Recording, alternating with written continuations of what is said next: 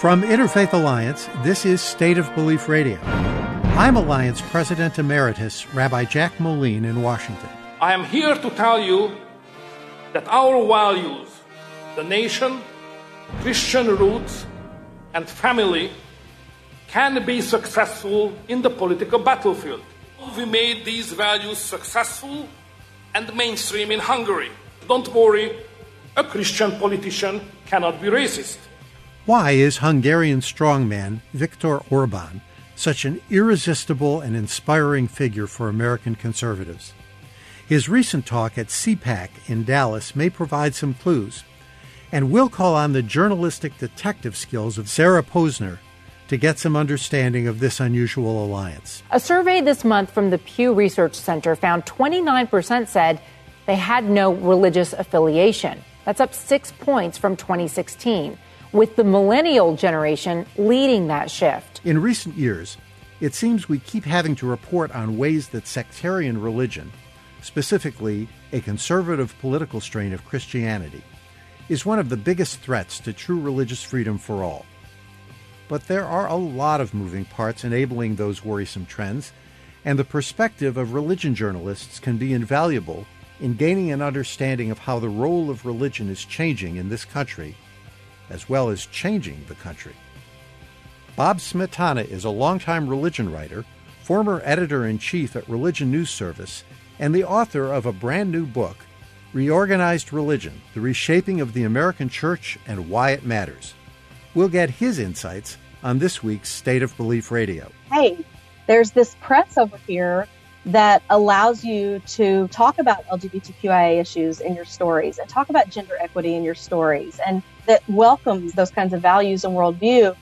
And there seems to have been a hunger in the marketplace for it. The more that traditional and social media flood us with information, thanks to the access we give them with always connected technology at our side, the more many of us long for a chance to slow down and take things in a bit more authentically. While book-length publication may seem almost quaint to younger generations, there are publishers willing to gamble on expanding their business, and that includes diversifying what they produce. On this week's show, you'll hear about an ambitious plan to get progressive, faith-oriented stories on American bookshelves from Rebecca Seitz at Chalice Media Group. Our program airs every weekend on radio stations nationwide and is available as a podcast on iTunes and other leading podcast platforms. I urge you to subscribe to it today. State of Belief Radio is made possible in great part by the generous support of our listeners. If you've made a donation this week, please let me say a very heartfelt thank you. If you haven't pitched in yet, information on how you can help keep this show on the air is available at stateofbelief.com. That's stateofbelief.com. And now to our first guest. In May, we reported on Matt Schlapp and his American Conservative Union, long a megaphone for painting progressives as traitorous globalists, bringing the Conservative Political Action Conference to Budapest, Hungary, and celebrating the relentless dismantling of Hungarian democracy by strongman Viktor Orbán. It's an ongoing source of grave concern for observers around the globe, but not for the U.S. right-wing activists and politicians who shared the stage with a prime minister who urged them to mimic the, quote, Christian conservative success of his nation. Earlier this month, the CPAC gathering in Texas amplified these Christian nationalist themes and welcomed Orbán back to the stage for another chance to put the vision these purported patriots have for the future of our nation. Journalist and author Sarah Posner has long been sounding the alarm about the goals of the American political religious right, so she was the least surprised at the applause Orbán got for the rhetoric like claiming the West is, quote, locked in a clash of civilizations. Sarah, welcome back to State of Belief Radio. Thanks for having me again, Jack. Orbán welcomed American conservatives to Hungary in May, and his authoritarian speech there guaranteed he'd be prominently featured at the CPAC gathering on U.S. soil just a few weeks ago. Is this a growing alliance, Or is he simply an effective speaker pushing the boundaries of what American conservatives could actually say? This is a growing alliance between Orban and the American right that has been in motion for several years now. The alliance was sought out by American political strategists and consultants, and likewise, Orban sought out the assistance of American lobbyists in burnishing his image to American audiences. So he hired lobbyists to portray him to the American public as just a regular old conservative like American Republicans who was under siege by liberals and, political correctness and the like. So this has been going on for a while, and it's really reached a fever pitch now with the very formal handshake of attending each other's CPACs in Budapest and in Dallas. I actually wonder if there are any boundaries at all on what extremists can get away with saying and still find a home in today's conservative movement. I'm wondering the same thing. Just before he went to Dallas, Orban gave a speech in which he decried the mixing of races and that Europeans wanted to stay European. This prompted one of his top ministers to resign in protest, saying that this was pure Nazi talk. And it was. And so if pure Nazi talk is not enough for CPAC to cut ties with Viktor Orban, I'm not really sure where their line is. So tell us, who else addressed the CPAC gathering, and what was the overall tone? There were a number of usual suspects that you might see at a CPAC gathering, Republican office holders and Republicans who are running for president, Donald Trump. And the tone was combative, and the tone was also in line with a lot of the American right-wing rhetoric at the moment, that they are the ones who are persecuted and under siege by the deep state or by wokeism or by the tyrannies of liberalism that are, supposedly trying to dictate how everyone thinks.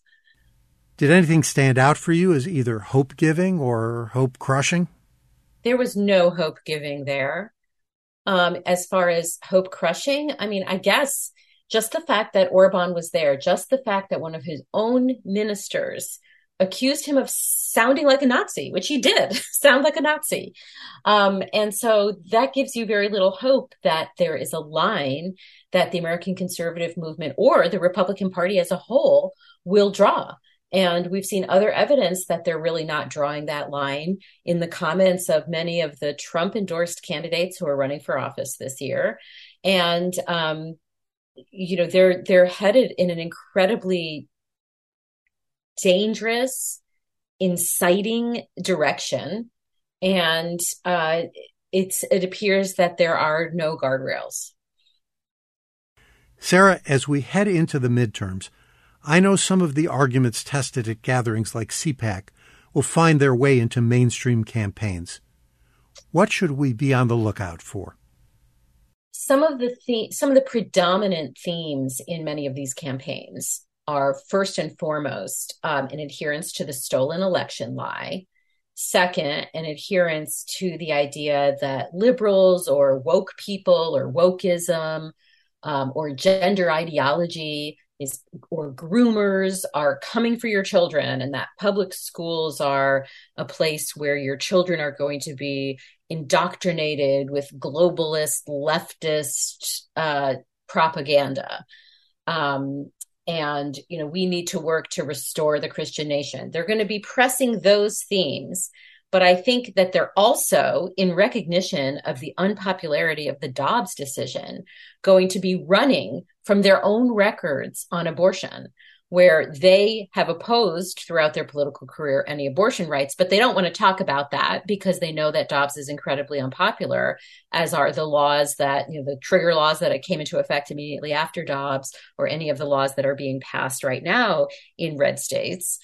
So they're going to run from that, yet at the same time, they're going to focus on these other culture war ideological clashes that they think have proven so potent for them in the last couple of election cycles. Sarah, you have a new article out on Talking Points Memo called "The Christian Right Plots How to Avenge the FBI Raid." We're sort of mystified at the continuing hold that Donald Trump seems to have on the activist wing of the religious right. Can you talk about that a little bit? For them, he is still the anointed leader. He is still the leader that God chose to shepherd America through this period when it's under siege by wokeism. And that's basically the summary of how they view it.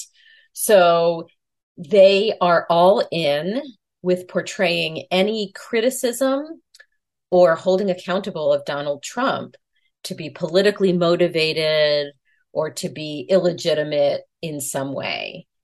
And so the FBI raid on Mar-a-Lago, to me, was a significant inflection point for them, because they had previously, been supposedly, apart from January 6th, on the side of law enforcement.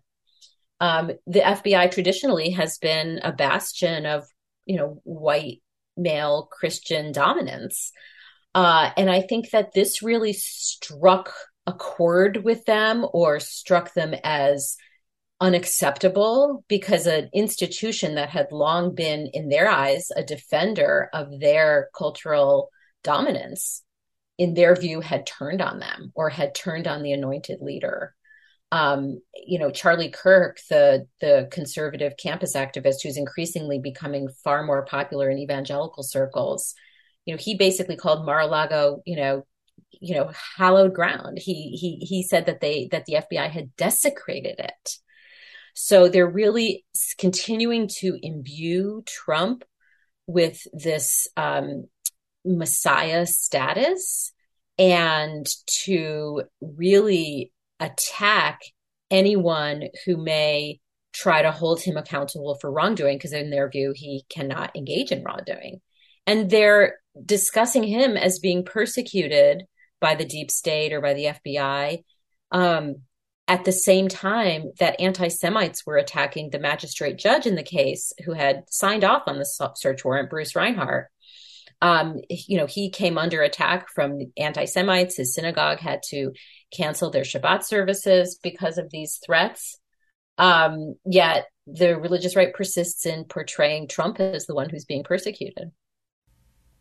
And with the Family Research Council building this massive media network, what kind of escalation of this rhetoric and proposed action can we expect?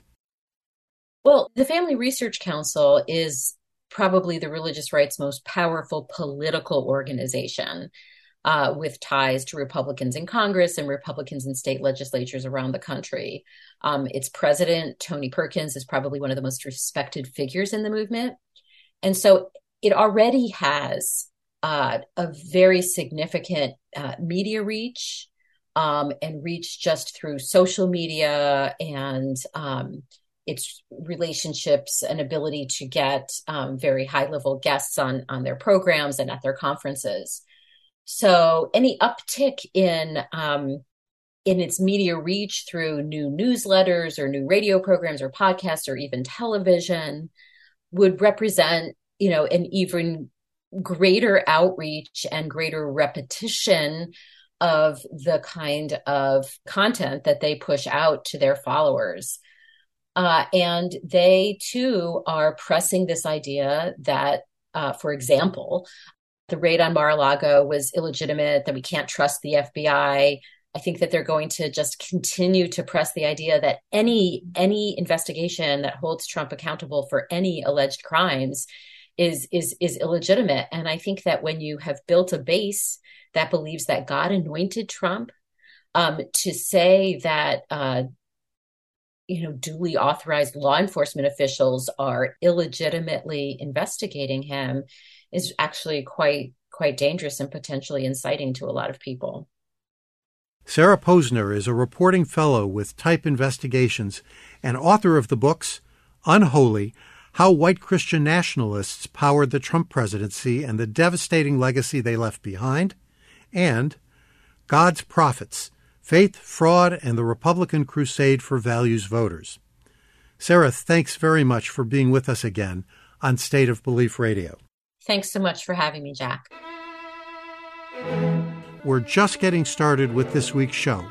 Up next, veteran religion writer Bob Smietana, whose brand new book is titled Reorganized Religion: The Reshaping of the American Church and Why It Matters.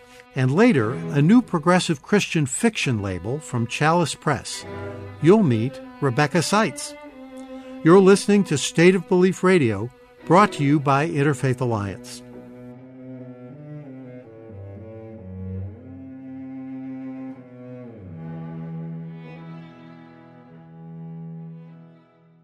Veteran religion journalist Bob Smietana is an award-winning reporter and Pulitzer grantee who has become one of the most respected and well-known religion reporters in the country. With the depth of knowledge that comes from decades focused on faith in our culture, Bob's got a comprehensive new book coming out on Tuesday titled Reorganized Religion: The Reshaping of the American Church and Why It Matters. And I'm happy it brings the author back to State of Belief Radio. Bob, thanks for being with us again. Oh, really great to be here. Listen, before we dive into the phenomena that you explore in your book, I want to ask you about the dedication. Who is Heidi Hall? Oh, Heidi Hall was a dear friend of mine. She was a award-winning journalist and a force of nature, a barn-burning journalist. She's also got a remarkable story. She was a couple things about Heidi. She was about 6'3", redheaded, loud, and in charge, but also a very dear person. But she's a remarkable story. She was a Jehovah's Witness. Her mom had joined the Jehovah's Witnesses at a real crisis point in her life. Her mom's life was falling apart. The church saved her. And then Heidi grew up and had some questions about the church. And because she had questions, she was disfellowshipped. She was thrown out at 18. And at 18, she didn't go to college, but she started working as a journalist and made herself this career. And she made for a long time, she was uninterested in organized religion, but she found religion later in life. She also found this community of people who've been thrown out of their church together, mostly LGBT folks. So she had this wonderful journey, and then she got cancer, and she fought it, and then it came back. But she tells this great story when she got cancer. The first time she said to the doctor, well, I guess I got a couple of years to live. And the doctor said, no, you should prepare to live for as long as you did. And that's what she did. So she's one of the most amazing people I've ever met. Well, I'm glad we can lift her up before we get into the substance of the book. Bob, from mega churches and MAGA churches to evangelicals and nuns, N-O-N-E-S, Christianity in this country has undergone enormous changes. When did this turmoil begin, and what did the changes you focus on accelerate? It really began post-1965. Well, let me step back. It's been a long time. So for the majority of the U.S. history, it's been mostly white, mostly Protestant country. So when I was born, 85% of the people in the country were white. Most of those were Protestants. But it's always been changing. So for a long time, you've had competing groups of Christians trying to tell each other what to do. You had Protestants and different kinds of Protestants. Then you had Catholics. I really started paying attention, though. There's been a real change since I've been on the beat. I've been on the beat since 1999. When I started, the average congregation had 137 people. Today, they have 65 people, which is an enormous change in 20 years. And that's happened for a number of reasons. It's happened because people are less interested in organized religion in general and institutions. It's happened because of changing demographics. It's happened because of scandals. It's happened because of political polarization. One of the things we've seen is that the world that those congregations were built for, which is mostly white, mostly Protestant, doesn't exist anymore. We live in a more pluralistic, diverse country where people have no religion, or people of different religions, and Protestants are all kind of peers now. And that's a big change. I noticed it in particular a few years ago. I had been covering disaster relief. And if you know anything about disaster relief in this country, it's almost much of the volunteer work is done by religious groups, Jews and Mormons and secular people and Methodists and Baptists. So I'd gone to one of these big events where there's a hurricane. All these people from different faith groups are cleaning up. Then I come back and I read another story about the nuns, which are the rise of people with no religion. And I think, wait, I just came from a place where there were mostly older white folks and religious folks doing all this work for their neighbors, and regardless who their neighbors are. And now I realize they're all going to die off. And when they die off, they'll be gone. And who's going to take their place? Very interesting. You know, there's a clear tension between religion, which is inherently interested in consistency, and the evolving society that we live in, which is constantly changing. Religion can do the work to change society, or it can try to do the work to preserve society. During the time you write about, does one approach come out on top more often than the other? No, they're in tension with each other. It's the really interesting thing. There is one problem right now for religious groups is they have what one sociologist called the Hamlet problem. They're used to being the star of the show. They're used to be religious leaders are used to telling their congregations the way they should believe and shaping and leading the organization. They're used to having some level of respect in society. They're used to having some of the values of the country in line with their own. And all of a sudden, now that's different. They've been displaced from that. They realize they're not the star of the show. They're bit players. And the drama's going on around them. And they're kind of doing one of those two things. Some of them are saying we have to adapt. And how do we,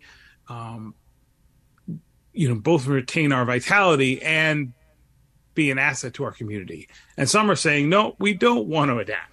We want to actually resist that. So that's one of the tensions we see right now. We have folks who want to retain their place in society as leaders and want to say that society should shape and be shaped by their values, even though people are not. And so they want by force or by power or by elections what they used to get by voluntarily. Interesting. You began and have continued talking about the relative homogeneity of organized religion in post-war America, and that played a central role for most Americans. Even a lot of folks who never went to church were very comfortable in a culture that was dominated by people who looked and thought the same way that they did in white American Protestantism. So do you think that growing diversity in America has helped make American Christianity, as we remember it, more attractive to people in those groups, even if it's, in some cases, mostly nostalgia? That's a very interesting question. It is, there's two ways to answer that. So one reason why America remains as Christian as it is because of diversity. If there were not large numbers of immigrants, most of whom are Christian, Hispanic immigrants, for example, most of them are Catholic, the country's level of religious engagement would go down. We'd have more nuns because most of the nuns, at least in the disaffiliated folks from religion right now, are white. At the same time, there's a real tension between the way that white Christians in particular and Christians of color, Black and Hispanic, see the world around them. The folks who are white and Christian, if you ask them, for example, Michael Emerson, who's a sociologist at the University of Illinois at Chicago, who's written a lot about race and religion, would ask, do we have a race problem? And what problems with race in America? All the white Christians would say, no, everything's great. Everyone else would say, no, it's not quite that way. So you have congregations that need to become more diverse. So most congregations, there's about 1 in 4 congregations that are now considered multi-ethnic, which is important because you can no longer build sustainable congregations on mostly white Christians. But when new people come in, they bring in new ideas, and that brings tension because they have the same beliefs, but not the same way of views of the society, about politics, and so those things are in tension. So you have both a need to bring in people who are diverse and this kind of growing tension that the diverse folks are going to say, now wait, everything is not as great as you think it is. And what happens when they say that is there's a real sense of hurt or backlash against that. And is this something that is inevitable as diversity has accelerated in our culture, or is there a way out of it? It's the good question. That's the question of what do people choose? So religious groups have always adapted to new places and new times and new cultures. We see them all over the world. So the question is, what will people choose? Will they choose to say, we're in a new place and we have different sorts of folks, and how do we best express the values of our society, or of our beliefs, how do we best express the values of our belief in this place and this time? Or will they say, no, we really want to make sure that our group is in charge? And I saw this most powerfully, actually, early in my career as a religion reporter. This is back in 2008. I covered the recovery from a tornado and a mosque burning on the same day. So there's a tornado on Super Tuesday in 2008 in Tennessee. It kills about 30 people, knocks over most of the small town. So a few days later, I go up to the small town of Lafayette, Tennessee. I see all these people, again, faith-based people doing all kinds of great things. They're feeding people. They're cutting down trees. They're cleaning up. They're helping people sift through the rubble of their lives. This really kind of wonderful social engagement and help when there's a crisis. Finish the story, drive home. I get a call. You have to go to Columbia, Tennessee. It's an hour south of Nashville. The mosque was burned down. And there the mosque has been burned to the ground. And it on the concrete foundation are the words, "White power, we run the world." And I think, oh, there's an image like that has stuck with me for a long time of the way religion can work. It can be, there's a crisis, we run and help our neighbors. It can be, this is a religion, these are people we don't want, and these were white nationalists that did this. But in Nashville, that mosque burning, in the years following it, there was a huge anti-Muslim movement, which is mostly very powerful white Christian folks who didn't want Muslims around. So you have this kind of tension. What will they choose?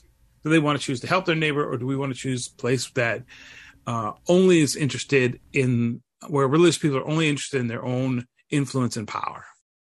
So, Bob, we often see signs that a relentless focus on culture war issues on the part of some religious denominations have been a driving force behind disaffection and disaffiliation, especially among younger people. We've had a lot of guests on this show talking about that, as you know. From the perspective of the big picture, which you address in your book, is that true? It is and it isn't. So most people who disaffiliate because they don't believe anymore the tenets. But that's a complicated thing because in religion sociologists talk about three things: belief, belonging, behavior. Three things, and they're linked. So sometimes people believe more than they belong to a group. They don't believe everything. Sometimes they believe everything, but they don't belong to somewhere. And the behavior has to do with like the rituals and the coming together. But increasingly, there is a kind of purification going on, especially among Protestant groups, where it's transactional. If you believe, we love you, if you believe every single thing we believe. And if you doubt one thing, then you're out. And that has grown as folks try to purify their version of whatever the faith is. And so there's some of that. There's one of the folks I talked to basically said, it's hard to go to church with people who think you're the devil. Or another one said, they don't love me anymore. And that's related to this. They loved me until I said, wait a second.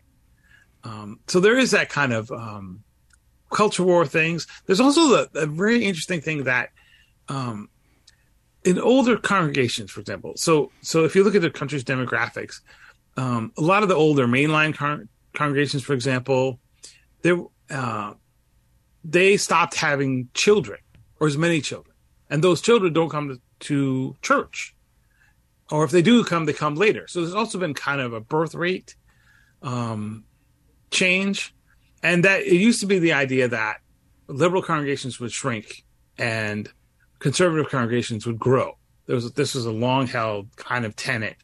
And it turns out that everyone is shrinking, in part because they don't have as many kids and those kids don't go to church. So you really have, and the kids who do go to church are kids from diverse backgrounds. Very interesting. I wonder, are non-Christian religious people surrogates for the internal struggles of Christianity in America? When you say you can't belong here if you don't believe everything we believe, has the attention turned to people who are not Christians and who therefore by definition don't believe what we believe? There's some of that. There's certainly an idea that this idea of Christian nationalism, that in order to be American, you have to be Christian. What's really interesting is this past week, I was at a group called Interfaith America. You may be aware of them. Used to be Interfaith Youth Corps. Used to be Interfaith Youth Corps. I'm with all these young people. Some were Christian, they're Hindu, they're Muslim, they're pagan, they're all kinds of different. They're Jains, they're Sikhs. They really believe in America. They really believe that all people are created equal. They believe that there's a place for them here. They believe in the idea of America. So there's some real hopefulness out there. That goes back to the beginning of the kind of aspirations of what the country is going to be. But there is this kind of idea that if you're not one of us, you're against us. But you also have this kind of other tension. The book has made me hopeful because even people who think that, right? So even the people who think that, for example, who are kind of Christian nationalists, they also support all kinds of organizations that help everyone. They have this kind of dual thinking, right? They don't all think this all at the same time. We have a lot of chatter on social media. We have a lot of political chatter, and then we have like, how do people act day to day? So I'm more hopeful about how people act day to day, and there are lots of examples of people from different kind of faith groups getting along and working together.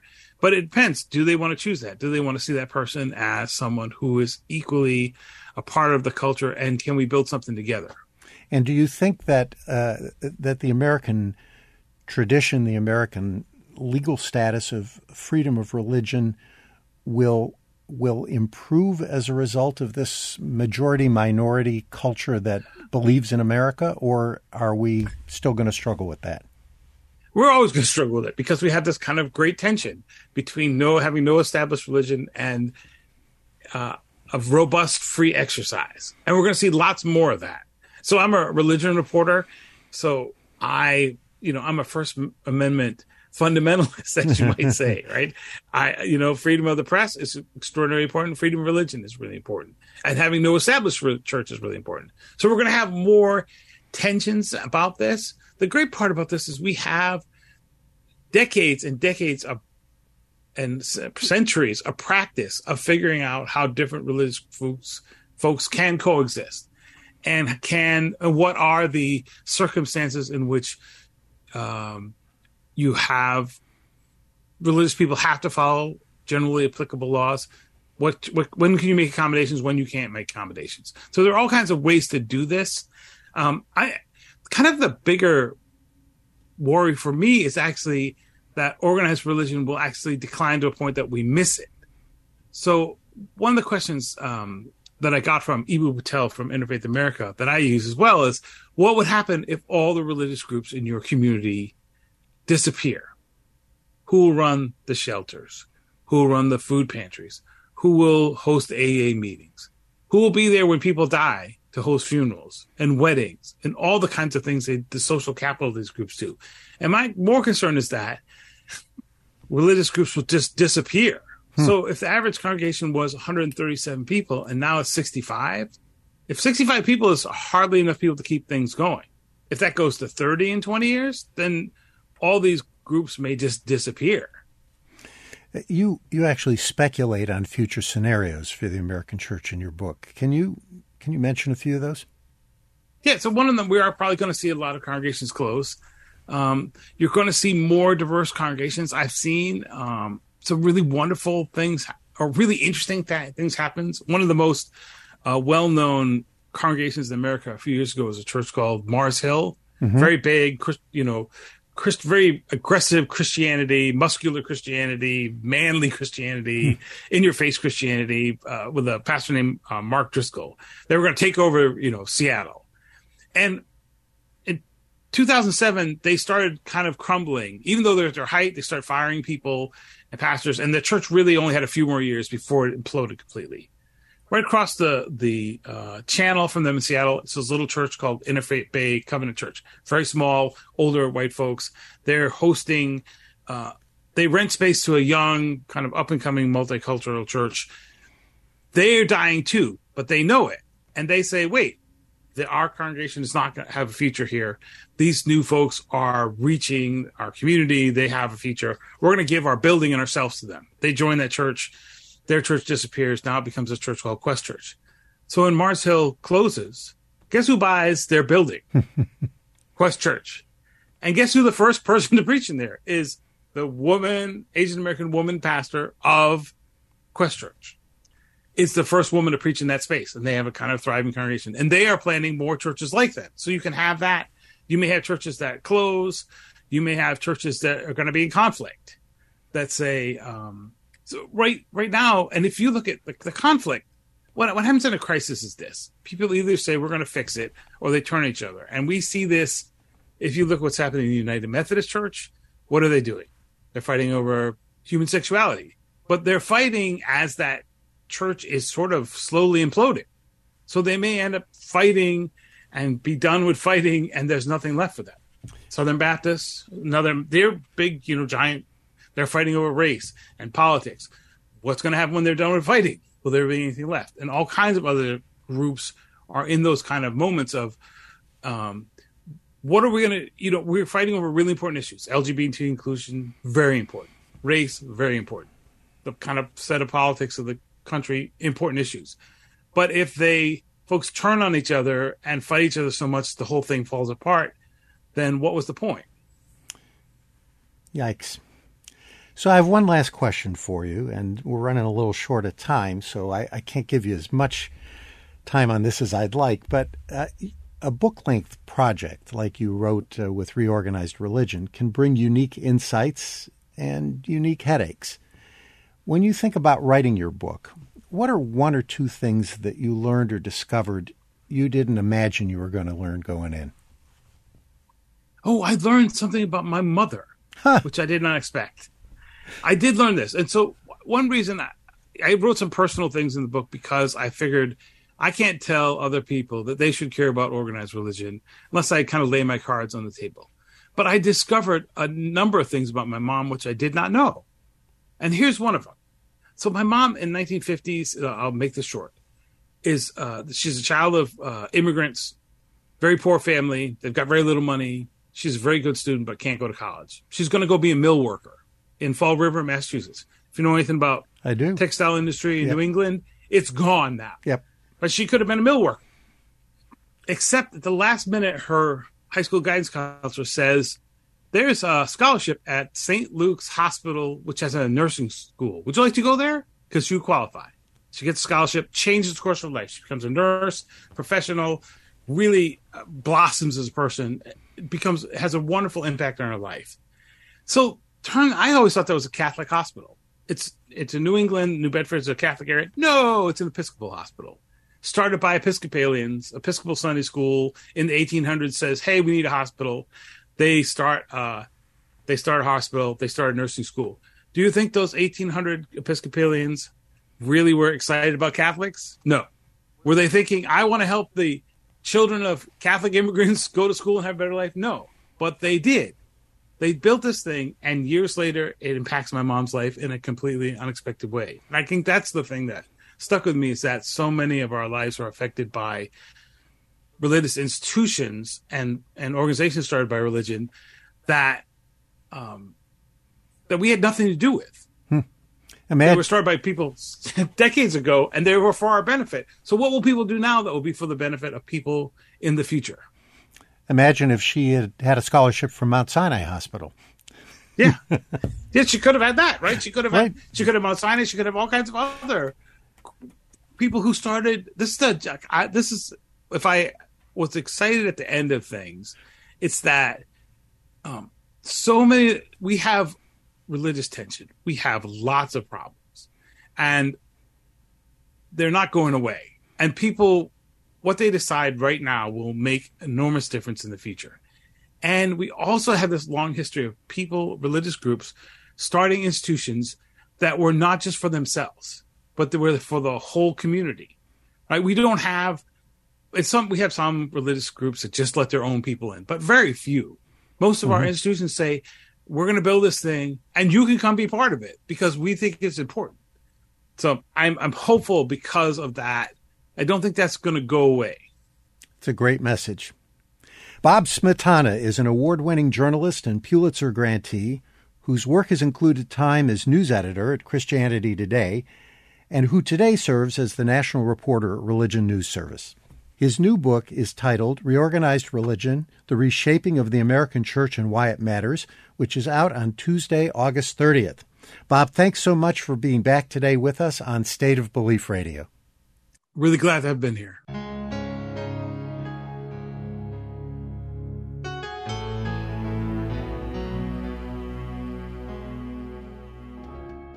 In the past few years, we've seen overtly Christian publishers reject manuscripts from popular writers due to insufficient anti-LGBT content or other cultural war policy violations.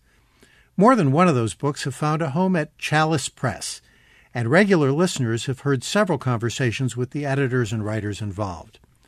Now, Chalice Media Group is launching a new division, Chalice Stories, and I'm happy to be joined by Rebecca Seitz, who's heading up the project. Rebecca, welcome to State of Belief Radio. Thank you so much for having me. Tell me, what exactly is the premise behind Chalice Stories? Well, the idea was that we see, as you've talked about here on the show, there's a bit of a takeover of even the word Christian in the culture, mostly by far right-wing evangelical people calling themselves Christians. And so they're creating content with that mindset, including stories. And, we've all heard the Irwin quote of, he who tells the stories rules the culture. And so it's really important that we have stories out there with what we believe are life-affirming, life-giving, life-enriching kinds of ideas. And so we decided to step into the story space. It's been interesting since we said that we were going to, because it seems like there was a bit of a dam of stories that had been building up and people were sort of just waiting on Chalice to step into this space. So it's been really fun since we said we were going to do this. But that was the impetus behind it. Is I've always said, having been in this business for 20 years, if you want to teach someone, then you write nonfiction. If you want to get someone to think of a new idea, you tell them a story. So that's what we're going to do. So how do you differentiate what Chalice Stories is publishing from what's currently being published? Well, it's kind of easy for me because I started in the business on that other side. I started as the launch publicist for the fiction line of Thomas Nelson Publishers back in the day. Aha. And then I had a PR firm that handled key titles for every major Christian publishing house in this nation. So I'm really familiar with what they're all putting out. I'll bet. And by those, I mean the Zondervans, Moody's, Tyndales, of the world, Baker, all of them. For us, the difference internally, not to get too inside baseball, but the difference for us from how those publishing houses go about determining what fiction they'll publish is we do not approach our content creators with a list of restrictions. For instance, the very first novel that's coming out of the Chalice Stories line will be in May of next year, and it's called Welcome to Triumph. It's written by two actual clergy women. One of them is UCC and one is ELCA. The three main characters in this story that will maintain throughout the series are clergy women themselves. And in that book comes with a content warning of sex scenes, language, and drug use. Because our pastors, when they were writing, had a guiding force of pastors are people too. And we don't want to shy away from that. We want to paint reality the way that it is. We don't want to be prurient about it. And we're not, that's not what we're doing. But character development, like actual human development, happens in all areas of our life. And so we include all areas of our life in our stories. And that's very different than, our contemporaries over on the more religious right side, we'll say. I think we've seen just how popular Christian fiction can be and how influential it often is. Did you actively analyze that influence, that approach, when you were building Chalice Stories? I did not. Honestly, stories have been my entire career. It's just always been where I feel most at home is writing. I'm a writer myself as well. So writing stories, getting others to write stories, curating stories, promoting stories, releasing stories. It's just kind of what comes naturally to me. And I just have sort of an internal thing that I rely on of these are powerful stories and they could affect change in the culture. They could help people. And so we should get these stories out. But you know what? There are Christians that have been writing over on the ABA, on the general market side, ever since publishing started. And there still are right now. I mean, if you've ever read a Dean Koontz book, Dean Koontz is a faithful Catholic man, and that worldview is in his stories as well. He just happens to publish with an ABA publishing house. Same for Charles Martin. Charles started at Thomas Nelson. I was his first publicist at Nelson. Now his books have been made into huge movies. The Mountain Between Us, I think, was his last one. And I think he's at an ABA house right now, a general market house. So they're people of faith who are publishing from that worldview and that set of values. They just aren't all doing it with CBA, Christian Bookseller Association houses. What is the audience that you're targeting, and what kinds of stories are you working on publishing? Some of that I can tell you, and some I can't yet. But what kinds of stories are we publishing? Relevant ones, ones that story lovers truly love to read. I mean, we're not in a specific genre. We happen to have acquired, in the beginning, I told you about the very first novel, which is a women's contemporary, but the month after that in June is a historical that's written by USA Today bestseller Nicole Evelina.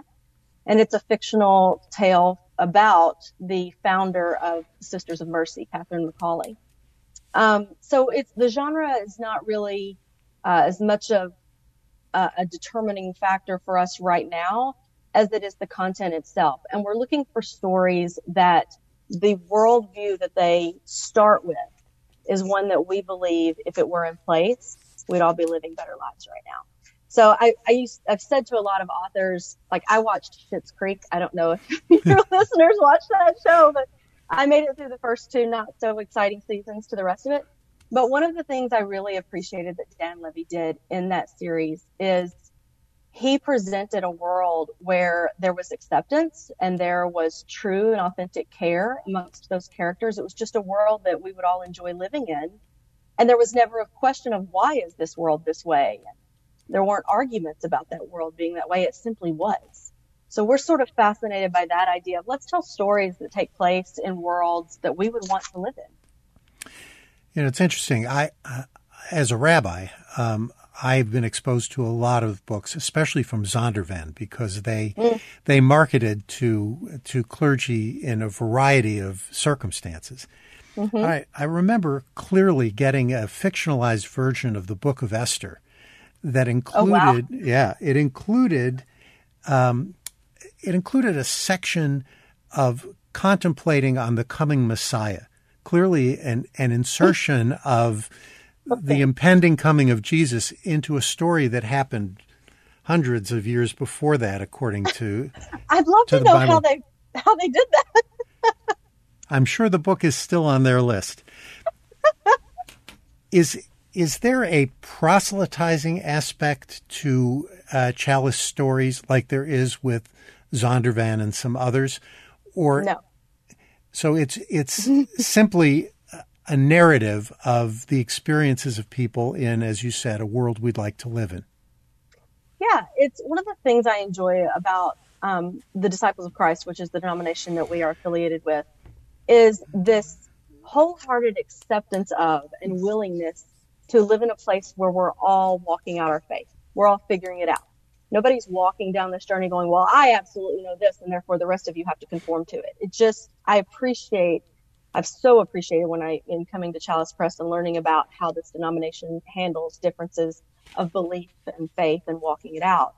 And so our fiction looks like that as well. There's no, you absolutely have to check off these boxes and that's going to get you into heaven. There's none of that stuff. There's nothing about Jesus' second coming in our fiction. Never will be. This is not the house of Left Behind. No, all respect to Jerry. This is not what we're doing. On a more general topic, I know that there are enormous challenges to book publishing in this age of short attention spans. What made print seem like the right way to go? Well, it is not the only medium that we are working with now. I don't know if you saw that we also recently announced Chalice Voices is launching in January, and that's our podcast network. And some of those are scripted shows. I have a background in creating those in my own company. So scripted podcasts are like old radio dramas where you have actors bringing characters to life. So some of ours will be scripted like that, and some will be unscripted, which is probably a little more what your listeners are familiar with. Sounds just like this, like your radio show on podcasts.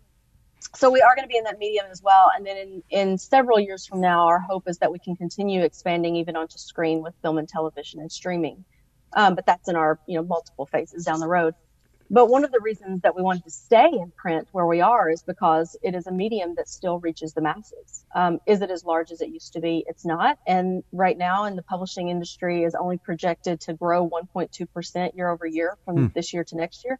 But that's still growth, which means people are still reading books. And we still want to make certain that we've got material in front of them that we think leaves them a better human and the nation a better nation just for having engaged with it.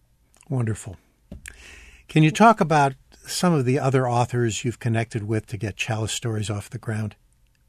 I can some of them. I can't all of them yet. I was really excited to find Nicole because we wanted to come out of the gate with, a big name, and she is in the historical space. A lot of people know her from The Presidentess and some of her other work that got her to be a USA Today bestseller. So I'm pretty stoked about having Nicole as a part of it. We are adding more writers to the Triumph County series as we speak, some of them with larger known names and platforms than others, because with that series, the intention is to release at least 2 books a year in that series. So we've got the first one coming in May. The next one comes out in November and is a Christmas read. It's a holiday read. I can't tell you. It's so frustrating when I come on. I'm like, let me tell you all this great stuff. And I'm like, it's just to guarantee we'll have you back. That's all. There you go. Let's do that. I'm on board with that. I can say genre-wise, we've talked to a sci-fi writer. We've talked to some romance writers, more women's contemporary writers. We also have a gentleman that the ink's not dry on his contract, so I probably can't say his name, but it's a really cool, like if you liked, what was that book? Wag the Dog. Remember that? Sure. If you like, political intrigue kind of thrillers, this one, the politics, it's really based in church politics of someone getting elected to the presidency within a particular denomination and all the politics that were involved in that. But it has that kind of, political wag the dog kind of a feel a little bit to it, I think. So these are names that people who are avid readers are going to recognize. Some of them, yes. I mean, I've been really lucky and fortunate and blessed, insert your adjective here, to have gotten to work with some of the pretty big names in the business over, my couple decades in it. And what's been really fun for me is to go to them once I came to Chalice and say, hey, there's this press over here that allows you to talk about LGBTQIA issues in your stories and talk about gender equity in your stories. And that welcomes those kinds of values and worldview. And there seems to have been a hunger in the marketplace for it. I've had 2 agents that have approached me and said, I've got this giant list of authors that have just been waiting for something like this because their material won't get published by Nelson and Zondervan and Lifeway and all of them. So, yeah, I think you'll probably recognize some of these names going forward. So that's great because we know that Chalice Press has been an invaluable home for several books that were overtly rejected by conservative Christian publishers. Mm-hmm. I presume there's a similar story when it comes to fiction. That seems to be what you just said. Can you talk about some of the voices or at least some of the issues you hope to amplify through the publications at Chalice Stories? Well, it's probably going to end up quite similar to what we cover in nonfiction because the issues are what the issues are. We're always looking at issues of racism, issues of gender equity, issues of sexual equity, orientation and equity. We're always looking at places to level the playing field for, and I'm doing air quotes, the other, that is usually ostracized by some of the other publishing houses. I had a very good friend of mine. He's been in the business probably 40 years, mostly over in film and television. And he and I were talking about a big job offer that he had gotten from one of the more hardline right media outlets. And he was struggling with it because he said, I know they want me to go create this television series for them, and I know what I'm not going to be able to put in it. There won't be representation of minorities. There won't be representation of women in leadership, especially over men. There won't be any of that.